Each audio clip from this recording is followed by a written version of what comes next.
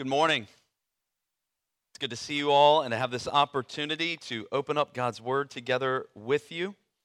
Before we do that, I'm going to go ahead and pray for us again briefly, and then we will look at God's Word. Let's pray. Heavenly Father, we pray what we just sang. Lord, that you would hold us fast, and that through the preaching of your Word and the ministry of your Spirit, that you would bring those who are present into your family and into your firm grip, and that you would keep those who are present, who are already in your firm grip, that you would hold us tightly, and we would know the presence and power of your Spirit in our life today. We pray this in Jesus' name. Amen. All right, friends, go ahead and turn with me in your Bibles to Genesis chapter 38. If you're using the Bible that we provided, you'll find Genesis 38 on page 32. As always, I want to encourage you to go ahead and turn to the passage so that you can follow along as I read it in a few moments. And then after I'm done reading, don't shut your Bible. Don't put it away. I want to encourage you to keep it open as we'll be referencing the passage often in our time together today. Last week, we started the final section of Genesis, which runs from chapter 37 all the way to chapter 50. These chapters are known broadly as the Joseph narratives, the story of Joseph, the son of Jacob, who was sold into slavery by his brothers in chapter 37. What would become of him? If you're reading the Bible for the first time and chapter 37 comes to an end and you see that he's been sold into slavery in Egypt, you're likely eager to find out what happened to Joseph there. What became of him? And you expect, as you turn to Genesis 38, to find out what happened to Joseph. But what you find is a really dark chapter that at first glance seems completely unrelated to Joseph and utterly out of place. But what we'll find is that it's not out of place at all. And while it is dark, there are two crucial truths about God hidden within. I also want to say briefly to those of you who might be visiting with us for the first time today, I'm going to read the whole chapter for us so you'll get to see how dark this chapter is. And it might be kind of shocking just to hear, whoa, this is actually in the Bible. What is going on here? Why is this in the Bible? I think I want to encourage you, if you are a visitor and it's your first time here, what you're going to hear is from this chapter is that the Bible doesn't shy away from the sinfulness of mankind and from some of the evil things that go on in the world. What you're also going to find is that hidden within this chapter and the darkness of this chapter are two crucial truths that we learn about God and about how he responds to sin and to sinners. So we don't want to shy away from anything that the Bible has. We've been preaching through Genesis, going through a sermon series in Genesis. So we want to own what's in chapter 38, and we want to see what it has to say to us today. So that's why I'm preaching on this chapter and why we're going to deal squarely what's going on in it. And we will see ultimately that there are two crucial truths about God hidden within this chapter, truths about who God is, how he's chosen to respond to sinners, and those two truths are vitally important for us to learn today. So kids and teens, right? You guys are in school. You're all learning lots of important things in school, probably history, science, math, geography, things like that. Those things are important, and you need to learn them. But these two things that we learn about God in Genesis 38 are more important than those things. You might even say the most important things that we could learn about today. So I want us all, adults, teens, kids, to be ready to engage with what God has to say to us today in Genesis 38. So I invite you to follow along as I read God's word for us now. This is God's word. It happened at that time that Judah went down from his brothers and turned aside to a certain Adullamite, whose name was Hira. There, Judah saw the daughter of a certain Canaanite whose name was Shua. He took her and went into her, and she conceived and bore a son, and he called his name She conceived again and bore a son, and she called his name Onan. Yet again she bore a son, and she called his name Shelah. Judah was in Kezib when she bore him. And Judah took a wife for his firstborn, and her name was Tamar. But Judah's firstborn, was wicked in the sight of the Lord, and the Lord put him to death. Then Judah said to Onan, "Go into your brother's wife and perform the duty of a brother-in-law to her, and raise up offspring for your brother." But Onan knew that the offspring would not be his. So whenever he went into his brother's wife, he would waste the semen on the ground so as not to give offspring to his brother. What he did was wicked in the sight of the Lord, and he put him to death also. Then Judah said to Tamar, his daughter-in-law, "Remain a widow in your father's house till Shelah, my son, grows up," for he feared that he would die like his brothers. So Tamar went and remained in her father's house. In the course of time, the wife of Judah, Shua's daughter, died. When Judah was comforted, he went up to Timnah to his sheep shearers, he and his friend Hira the Adullamite. And when Tamar was told, "Your father-in-law is going up to Timnah to shear his sheep," she took off her widow's garments and covered herself with a veil, wrapping herself up, and sat at the entrance to Enaim, which is on the road to Timnah. For she saw that Shelah was grown up, and she had not been given to him in marriage. When Judah saw her, he thought she was a prostitute, for she had covered her face. He turned to her at the roadside and said, "Come, let me come into you," for he did not know that she was his daughter-in-law. She said, "What will you give me that you may come into me?" He answered, "I will send you a young goat from the flock." And she said, "If you give me a pledge until you send it." He said, "What pledge shall I give you?" She replied, "Your signet and your cord and your staff that is in your hand." So he gave them to her and went into her, and she conceived by him. Then she arose and went away, and taking off her veil, she put on the garments of her widowhood. When Judah sent the young goat by his friend the Adullamite to take back the pledge from the woman's hand, he did not find her. And he asked the men of the place, "Where is the cult prostitute who was at Enaim at the roadside?" And they said, "No cult prostitute has been here." So he returned to Judah and said, "I have not found her." Also, the men of the place said, "No cult prostitute has been here." And Judah replied, "Let her keep the things as her own, or we shall be laughed at. You see, I sent this young goat, and you did not find her." About 3 months later, Judah was told, "Tamar, your daughter-in-law, has been immoral. Moreover, she is pregnant by immorality." And Judah said, "Bring her out, and let her be burned."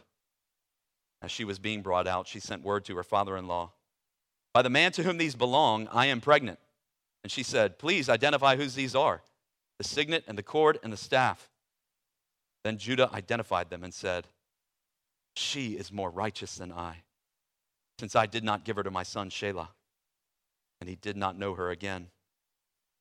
When the time of her labor came, there were twins in her womb.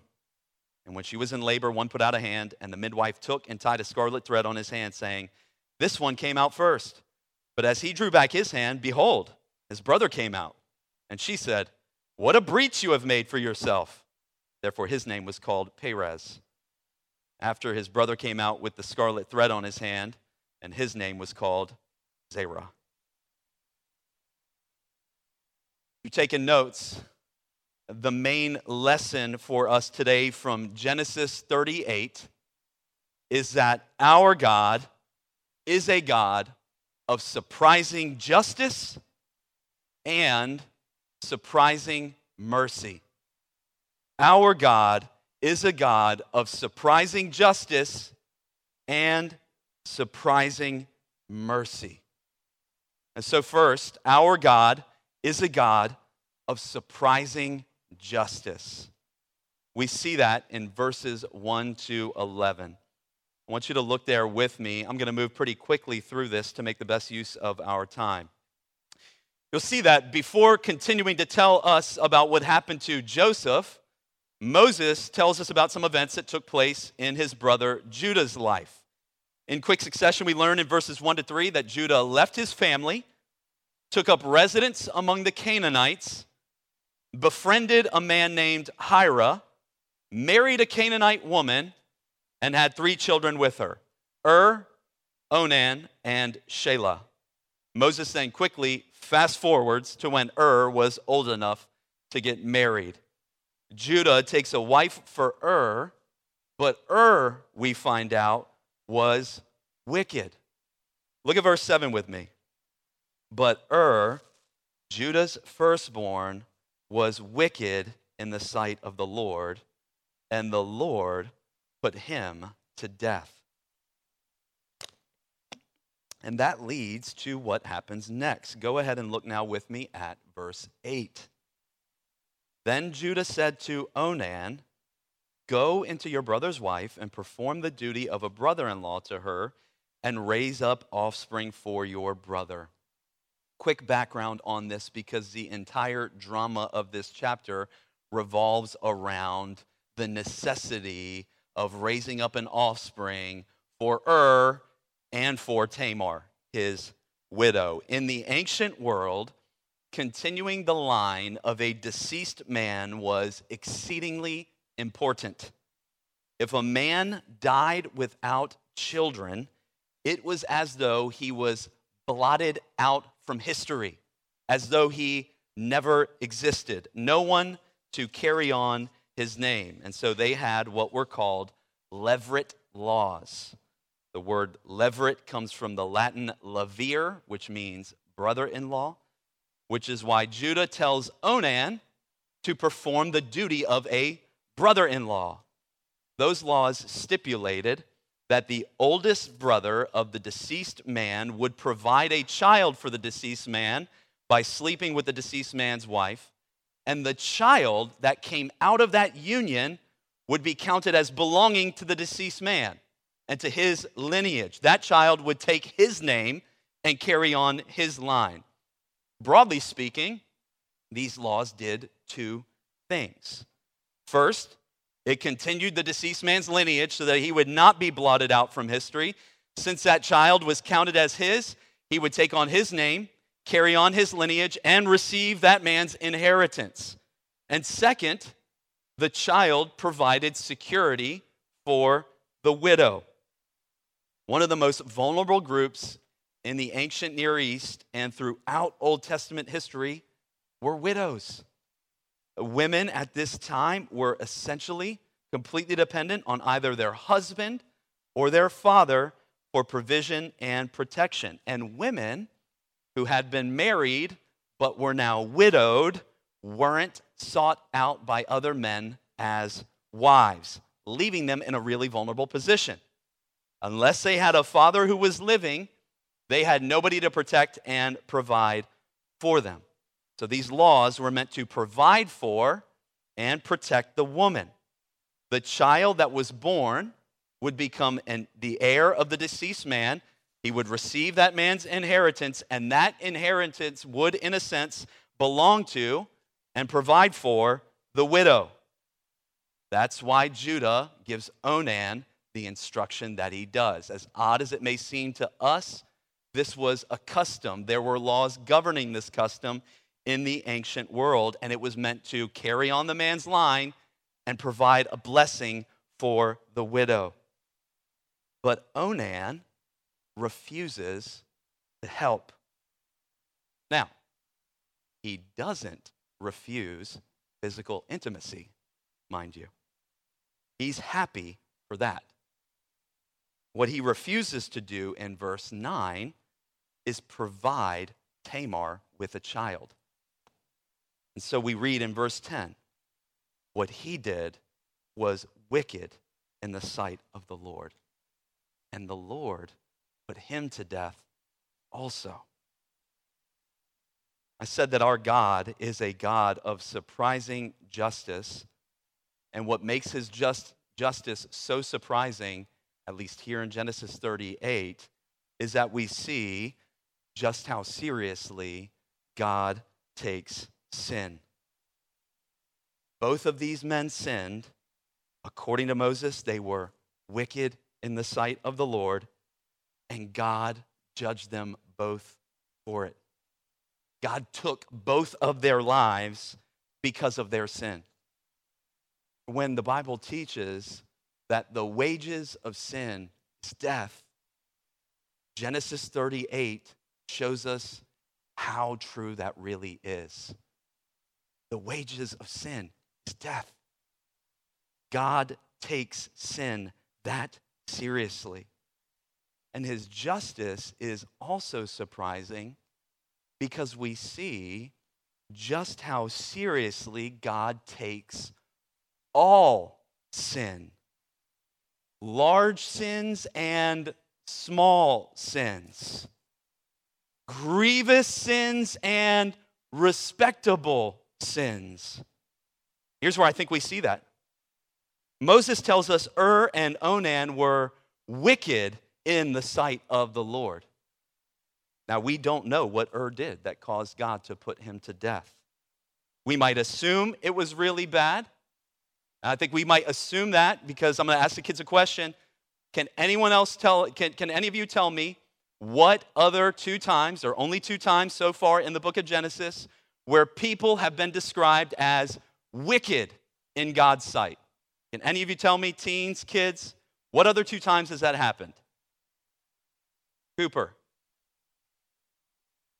Sodom and Gomorrah, one of them, correct. What is the other time where people have been called wicked in the sight of the Lord?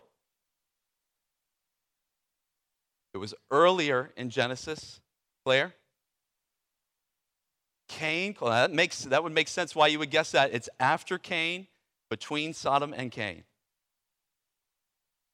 Before the flood, God looked down on man and saw the wickedness of man. Mankind was wicked in his sight, and it grieved God. And what did God do? Both in the flood and at Sodom, brought judgment. And so when you hear that was wicked in the sight of the Lord, you think Sodom and Gomorrah and the flood, man must have been doing some evil stuff, right? Possibly. But notice Onan's sin. What did he do that was wicked in God's sight? Here's how I would describe it. He was greedy. He was selfish. He was self-interested. He knew that if he provided a child for that child would receive Er's inheritance. But if he didn't provide a child for who would Er's inheritance transfer to? The next oldest son, Onan. If I provide a child for Tamar, that child's going to get the inheritance, my father's inheritance. But if I don't provide a child for Tamar, that inheritance comes to me. Greedy. Self-interested, unwilling to help a widow and provide and protect for a widow, not willing to sacrifice his own good for the good of others. That's why Moses tells us in verse 9, if you look there, but Onan knew that the offspring would not be his. He's conscious of what's going on here and the ramifications of what's involved for him, what he might be able to get out of this situation.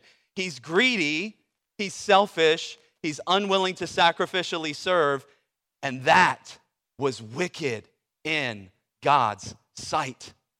And the Lord put him to death also. This is surprising justice. We need to be warned by God's surprising justice. What we tend to view as small sins or respectable sins or sins that are so common that we just learn to overlook them because, all people do them. And so we denigrate and depreciate the value of those sins and how grievous they are to God. What we learn in Scripture is that God responds to sins that we view as small as wicked in his sight and worthy of judgment. In fact, he brings judgment by putting these men to death. We need to be warned by God's surprising justice. You see, the Bible describes God as holy. That means he is absolutely pure. He's perfect through and through. Not a hint of evil in him at all. And as a perfectly holy God, he is absolutely opposed to all sin. Where we might be inclined to excuse some sins or overlook them because they're so common, God, being perfectly pure and holy, doesn't overlook any sins. In his surprising justice, he will search out and bring judgment on everyone who sins. Now, if you don't understand yourself to be a follower of Jesus, I recognize that talk of God judging people is really hard. Like, what? It seems so contrary to what I've heard about God. He's a loving God. We are going to talk about his love. It may seem distasteful to you. Isn't God supposed to be loving? How could he judge people like this? But I've wondered if you've considered that God's justice is actually an expression of his love for people.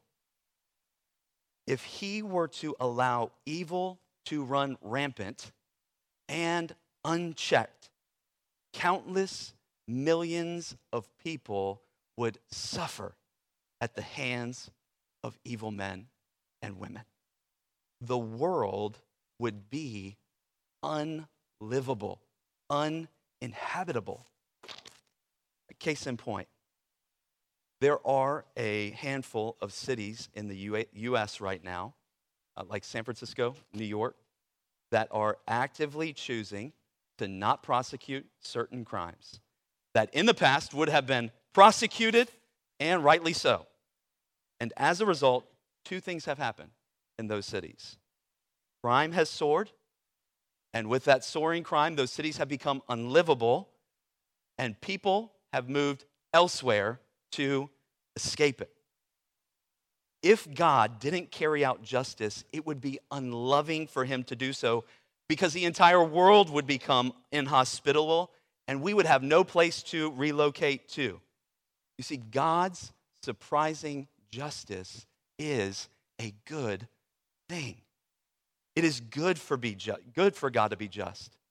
And I trust you're glad when people who commit evil acts are brought to justice. Right? Think of terrorists who have done evil being brought to justice. Or people who've committed mass shootings being brought to justice. It is good when people who do evil things are brought to justice. It is good when God brings those people to justice. I think the reason why we struggle with God's surprising justice is because we recognize that at some point, his surprising justice will lead him to our doorstep. And that is when it gets hard. Who among us hasn't acted with greed in their heart before? Who among us hasn't acted with self-service in their heart before? Who among us has been unwilling to put the needs of others ahead of our own? Like Onan. Who hasn't done that? Who among us hasn't told a lie or been mean to someone or disobeyed our parents or committed countless other small sins? It's when the light of God's holiness is trained on us that we begin to squirm. We get uncomfortable. We even get angry that God would punish sin. It's like, yes to punishing sin out there. No, not to me. I don't deserve it. It's not right for you to do that. There's a show that I've been watching where the main character is a detective, and while he's on vacation, a puzzling crime occurs. He gets involved in helping to solve the crime, but because he's on vacation, he's going to have to leave the place where the crime occurred. But some of the town people see how insightful he is, how good at being a detective he is, and they ask him to stick around and to help solve the case, and he obliges.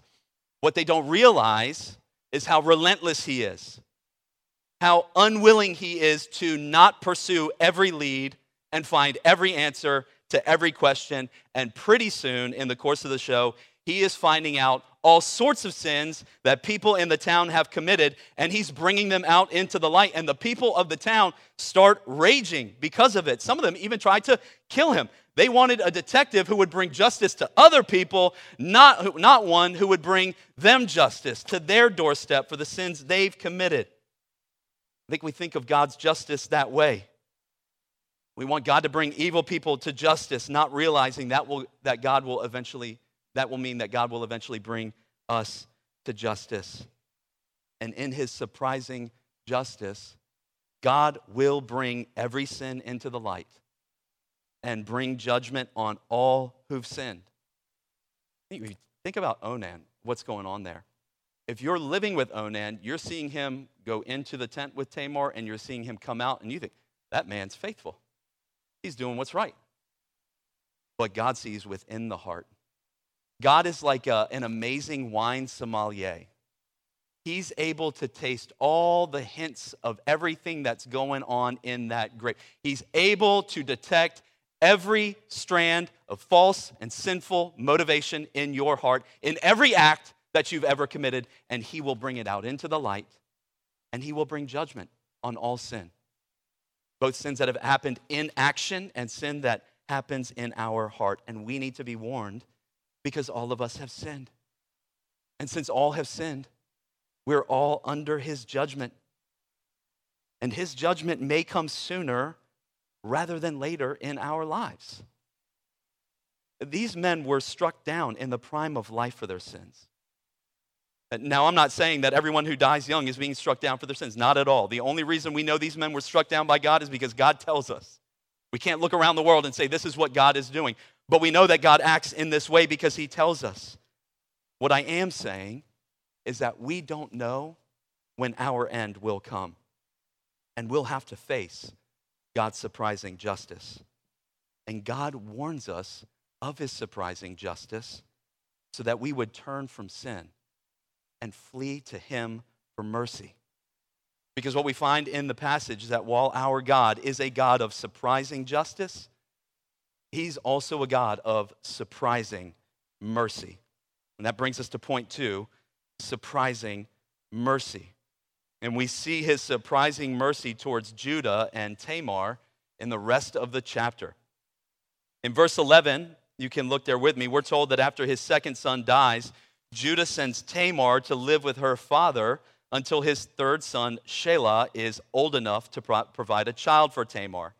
But in reality, Judah is simply pawning Tamar off to her father. He has no intention of giving Shelah to her because he fears that Shelah is going to die too, which would leave him in the same position as of having no son to carry on his name. So notice already how deficient Judah's character is. He lies to Tamar because he never intends to give Shelah to her, and he's just as self-serving as his son Onan. And yet, the Lord doesn't put Judah to death. But we get even more insight into the type of person Judah was in what happens next. In verses 12 to 18, we learn that Judah's wife dies. He spends the traditional week of mourning for her, and then he was comforted after that week. And then because he's a shepherd, he travels to visit his flock when their wool was being cut. Years have passed since Judah sent Tamar away. Tamar hears that Judah is going to visit his flock. She sees that Judah has not given Shelah to her as a husband to provide a child for her. She's still in need of a child. So she takes matters into her own hand. She dresses up in clothes that were commonly worn by prostitutes, and she goes to a place that Judah was going to pass through on the way to visit his sheep. He arrives, he sees her, he thinks she's a prostitute, and so he solicits her. They agree that he'll pay her a goat for her services, but since he doesn't have a goat with him, she asks for a pledge. Right? I'm going to hold you to this. Right? You're probably going to take advantage of me, and what we know about Judah's character so far is probably right. She was right to ask him for a pledge. He probably wasn't going to pay. So she asks for a pledge, something that would guarantee he'll pay. And he gives her his signet, which was like a little stone or metal tablet that had his family insignia on it. It would be used to sign documents to show that he was the owner of the document or was agreeing to the document. And the signets were often attached to a necklace or a cord so that they could carry him around. So he gives her his signet, his little stone insignia, his cord, the necklace used to carry the signet, and his shepherd's staff. In modern terms, he gave her his driver's license, his passport, and his social security card. Like bro, like, I mean, come on. What are you doing here, right? All of these would have clearly identified him as the man who slept with her. He seems unconcerned about it. Tamar then conceives a child. He never recognizes her because she's covered in a veil. Then she goes away in possession of his identification. He eventually sends payment of the goat to the woman he thought was a prostitute, only to find she wasn't, and decides not to keep looking for her to get his identification back, because doing so would have brought upon him the ridicule of the townspeople. You gave her what? Like, come on, dude. Like, what were you thinking? You gave all of your identification to a woman who appeared to be a prostitute. What is wrong with you? He didn't want to face the ridicule, so he said, all right, let's forget about this situation and let's move forward. Then in verses 24 and following, 3 months pass, and Judah finds out that Tamar has been immoral.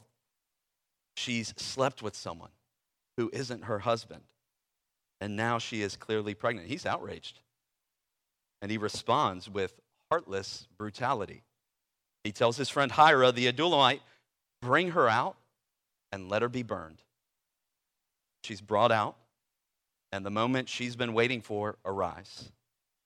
She sends the signet, the cord, and the staff, and tells him, the man who got me pregnant, these things belong to him.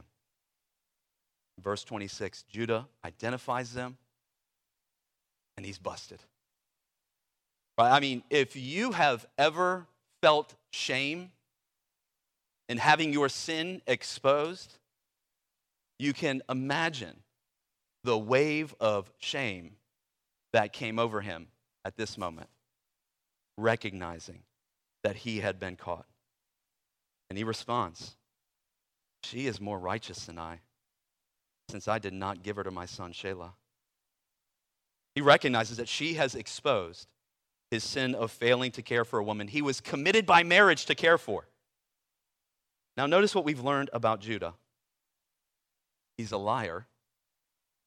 He lies and tells Tamar he'll give Shelah, which he never intends to do. He's self-serving. He wants to protect his own son and his own lineage rather than risk caring for a widow. He's sexually immoral. Apparently, he's so sexually immoral that Tamar knows all she needs to do is dress up like a prostitute, and he will do the deed. And he does do the deed. He's also brutally heartless, willing to burn a woman without blinking an eye. And he's a hypocrite of the first degree, excusing his own sexual immorality while willing to put Tamar to death for hers. Fine, if I do it, put her to death. This dude is terrible. That's the picture that we have of Judah in Genesis 38. Not only that, but we have to admit that Tamar is also guilty of sinning by deception. She lies. And through her lies, she ends up doing something with Judah that God will later condemn among his people in the book of Deuteronomy.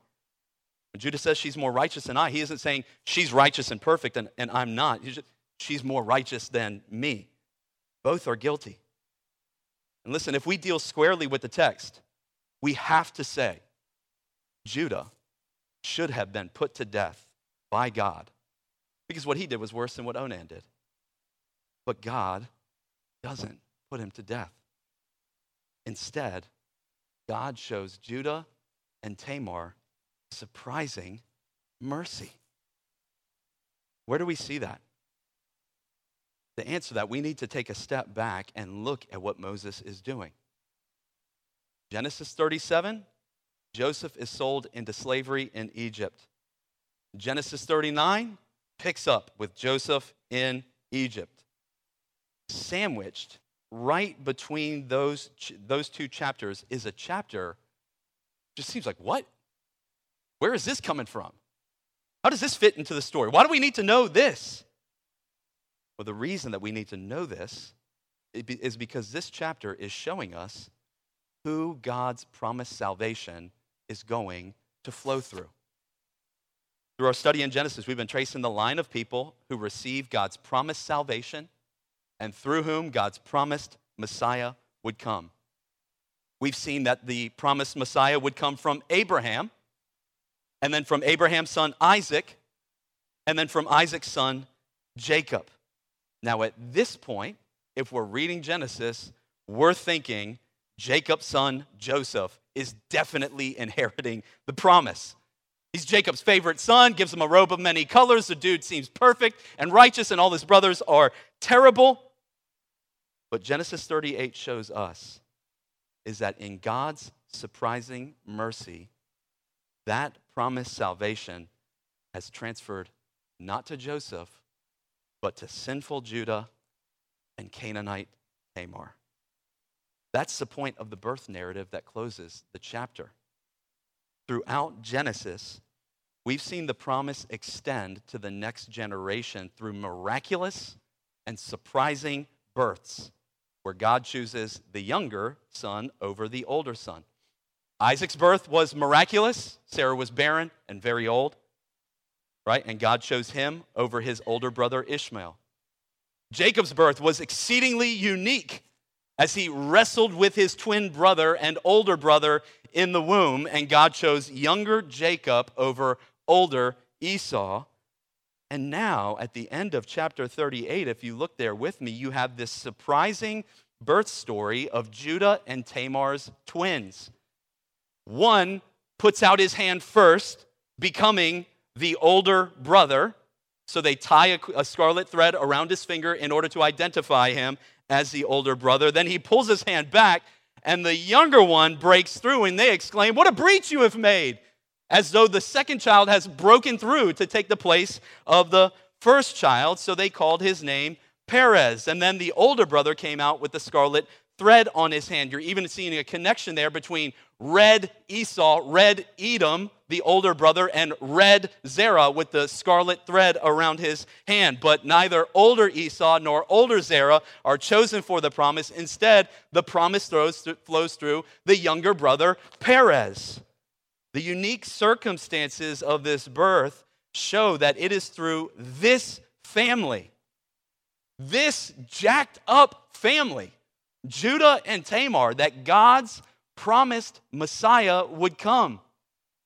God, in his surprising mercy, brought sinful, self-serving, sexually immoral, heartless hypocrite Judah into his family, as well as the sinful Canaanite Tamar, who was willing to deceive a man in order to get what she wanted. And that is confirmed later in Genesis when Jacob promises that the Messiah is going to come through Judah. You almost have to take a step back, right, and think about Revelation 5, that Jesus is called the Lion of the tribe of Judah. You almost might think Jesus might want to distance himself from that tribe a little bit. Maybe pick a different tribe for me to be named after, but he draws near those who are sinners. He draws near those who are sinful, happy to be called from their genealogy to come from them, to show the type of people that God brings into his family through his surprising mercy. But it's not just confirmed in Genesis. We see it confirmed throughout Scripture that the promise is given to Judah. From Perez would eventually be born Boaz, who would marry the widowed Canaanite Ruth. And then through them would be born King David, the youngest of his 7 brothers. And from David would eventually come the King of Kings and Lord of Lords, the Lord Jesus Christ. This is, when we go back to chapter 37, at the very beginning of the chapter, you read, "These are the generations of Jacob." This is the genealogy of Jacob. That is the last, "these are the generations of" statement that you are going to find in all of the Old Testament. While there are other genealogies, that's the last, "these are the generations of" statement. If you were to translate Hebrew into Greek, you would find that the very next "these are the generations of" statement comes in Matthew 1, with the birth of Jesus Christ, tracing out the lineage of people that the Savior would come from. The book of the genealogy of Jesus Christ, the son of David, the son of Abraham. Abraham was the father of Isaac, and Isaac the father of Jacob, and Jacob the father of Judah and his brothers, and Judah the father of Perez and Zerah by Tamar. In Genesis 38, we find the surprising reality that the God of surprising justice is also a God of surprising mercy, who surprisingly and mercifully brings sinners from every tribe and tongue and nation on earth to share in the great salvation that he has offered to all mankind through his son, Jesus. This Jesus made salvation possible by living the perfect life that we all should have lived. He fulfilled God's law, his perfect standard of perfect righteousness on our behalf. He then died on the cross in our place, bearing the punishment we deserve for our sins. And after he died, he rose from the dead, showing that God accepted his sacrifice, and he offers to all people everywhere a surprisingly free and full pardon of our sins if we would repent and trust in him. And that surprising mercy is offered to you today if you don't know Jesus. Friend, I hope you see from Genesis 38 both that God will judge us for our sins, but he will also forgive anyone who turns to him for forgiveness. Case in point, Judah and Tamar. They are both proof of that. If you think, there is no way God will accept me because you don't even know what goes on in my heart, John. You're right, I don't know what goes on in your heart. I don't know what you've done. But I can just tell you from Scripture, from what we know in Scripture, from what we see in Scripture, that God takes wretched sinners and mercifully saves them and brings them into his family. His mercy and grace, we will often shake our heads at the fact that God is gracious. Christians, when we hear that, yeah, that's right, God is gracious. His grace will leave you speechless because you will look at other people and you will think, no way he should show mercy to them. And God's like, y'all are not like me. I will show mercy to who I will show mercy. I will have grace upon who I will have grace. God shows surprising mercy to sinners. You also think about this judgment, God as a God of justice. He has said to mankind now, I am delaying my justice. I am waiting to carry out this justice. There is a day coming when my son will return as the righteous king and Lord of all creation, and as judge, he will carry out my justice on the earth perfectly. But now, I have shown you grace. I am waiting to pour out my judgment so that you, out of my kindness, might see my kindness and turn from your sins and trust in me. I will show mercy to you if you would trust in me. That is what God is saying to us today in Genesis 38. And God's surprising mercy has something to teach us also about how we should live in light of his mercy. The first thing it teaches us is that receiving God's mercy produces a change in us. I think it's right to see Judah's response in verse 26 as him repenting. What you see from this point forward in the book of Genesis is not a perfect man, but a changed man. The one who was once self-serving will now sacrificially offer himself to take the place of his brother Benjamin later in Genesis. The one who was a cruel and heartless hypocrite will lead his brothers in acknowledging the sins they committed against Joseph. Receiving God's mercy, brothers and sisters in Christ, produces a change in us. God gives us a new heart and new desires to obey him and to walk in his ways. If God has been this good to me, I will walk in his ways, which are good for me because God made me and he made the world for me. I want to ask you the question, do you see those new desires at work in you? Do you see those new desires at work in you? Or have those new desires been dulled by you not continuing to fight to put off the old and put on the new? Have you only been content to stay away from large sins, Christian, all the while overlooking things like greed, self-serving behaviors, or hypocrisy in your life? If you have been overlooking those things, God's merciful call to you today is to turn. Turn from those respectable sins as well as the large sins. Put them all to death. Turn to him for forgiveness. He has promised mercy to continue forgiving them throughout the course of your life. His mercies are new every day for those who are in Christ Jesus. That is today for those who are in Christ. That change that God's mercy produces in our lives may also require us to make significant changes to our circumstances. We can't miss the fact, nor should we overlook the fact, that the beginning of the chapter tells us that Judah has taken up residence in Canaan. But throughout Genesis, that is a sign of moving away from God rather than towards God. Not only that, he befriends a man named Hira, who appears to be a happy accomplice in all of Judah's sins. In response to God's mercy, some of us may need to consider the circumstances of our lives and the paths that our decisions have put us on. And we may need to make drastic changes in light of that. That may mean a drastic change to where we work because of specific temptations we may face there, or where we live, right? If I've decided to live in a place that cuts me off from Christian community and opens me up to temptation, I might need to reconsider where I'm living, or at least what Christian community I'm a part of. Or I may need to reconsider, like Judah, the friends I've surrounded myself with. You would want to see Hira say to him, hey, this is not good what you're doing in your life. I'm not going to help you in this. But his friend doesn't help him. I think this is especially important for the kids and the teens. As you grow up, your friends will increasingly determine the course of your life. If you're surrounding yourself with people who don't walk with the Lord and don't want to walk with the Lord, you might want to reconsider the nature of your relationship with them. Now, I want to be crystal clear here. I am in no way telling you to stay away from non-Christians, not in the least.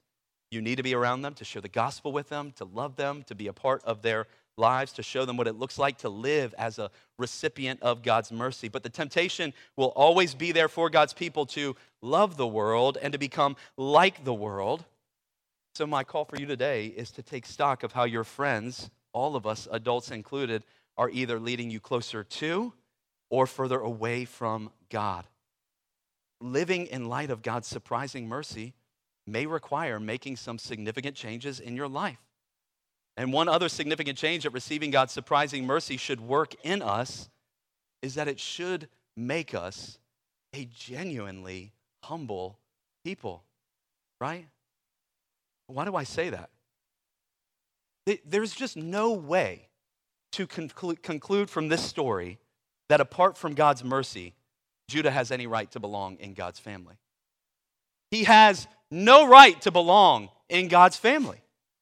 His sins have testified to that. The guy's self-serving. He's a liar. He's a heartless hypocrite. And yet God shows him surprising mercy.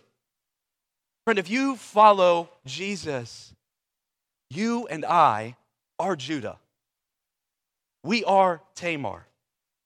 We are the recipients of surprising mercy. The expression of your sinful nature may have been different from Judah's and from Tamar's, but the reality is all have sinned and fallen short of the glory of God and are justified by His grace, by His mercy, as a gift that comes through the redemption that is in Christ Jesus.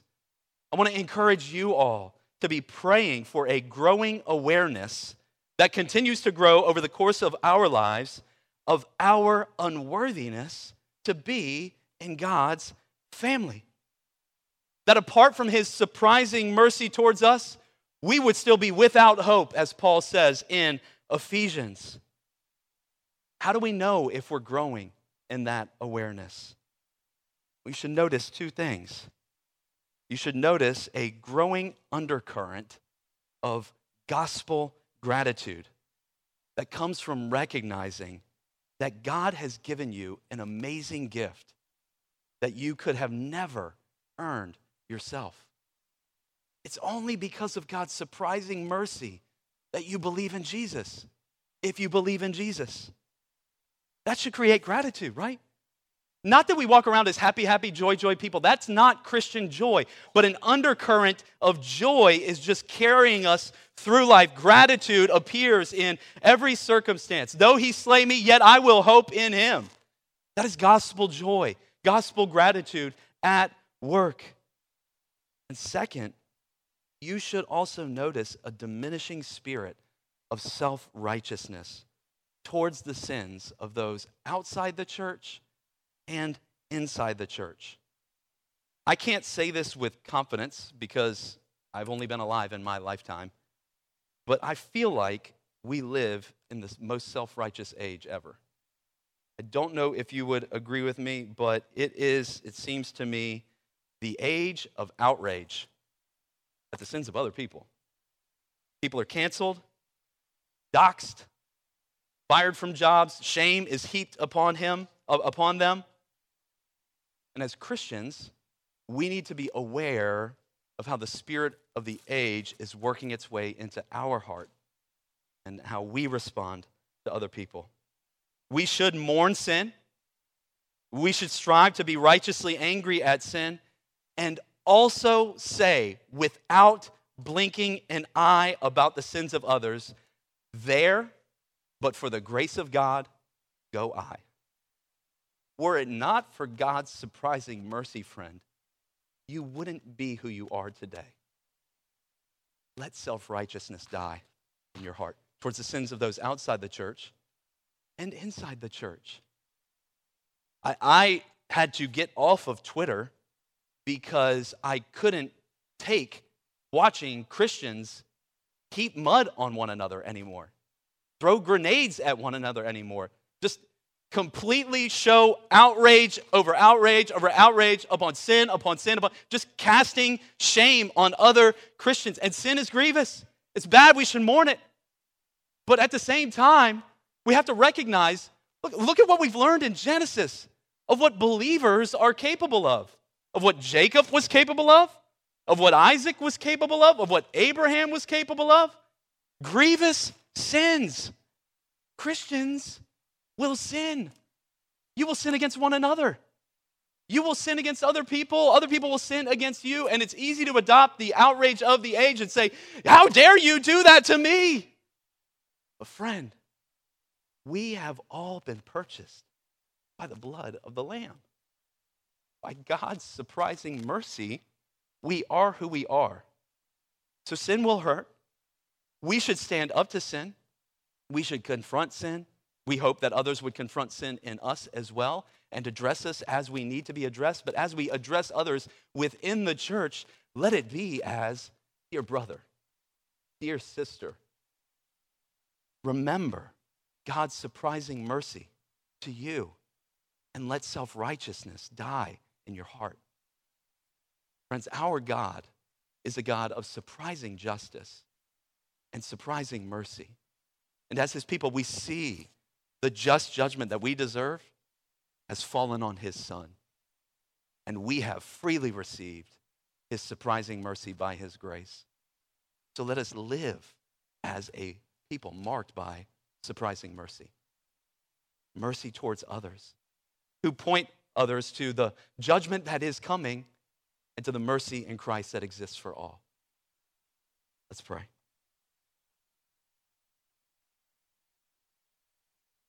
Heavenly Father, let us not shy away from your just judgment.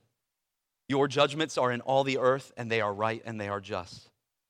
We also say, Lord, that we deserved your judgments, and by your mercy, you have relieved us of them. You have taken the burden of them off of us. We now no longer stand under your condemnation. We have received your surprising mercy. And so we pray, Father, that we would walk as people who have received mercy and live in a manner worthy of the calling that we've been called to. We pray this all in Jesus' name. Amen.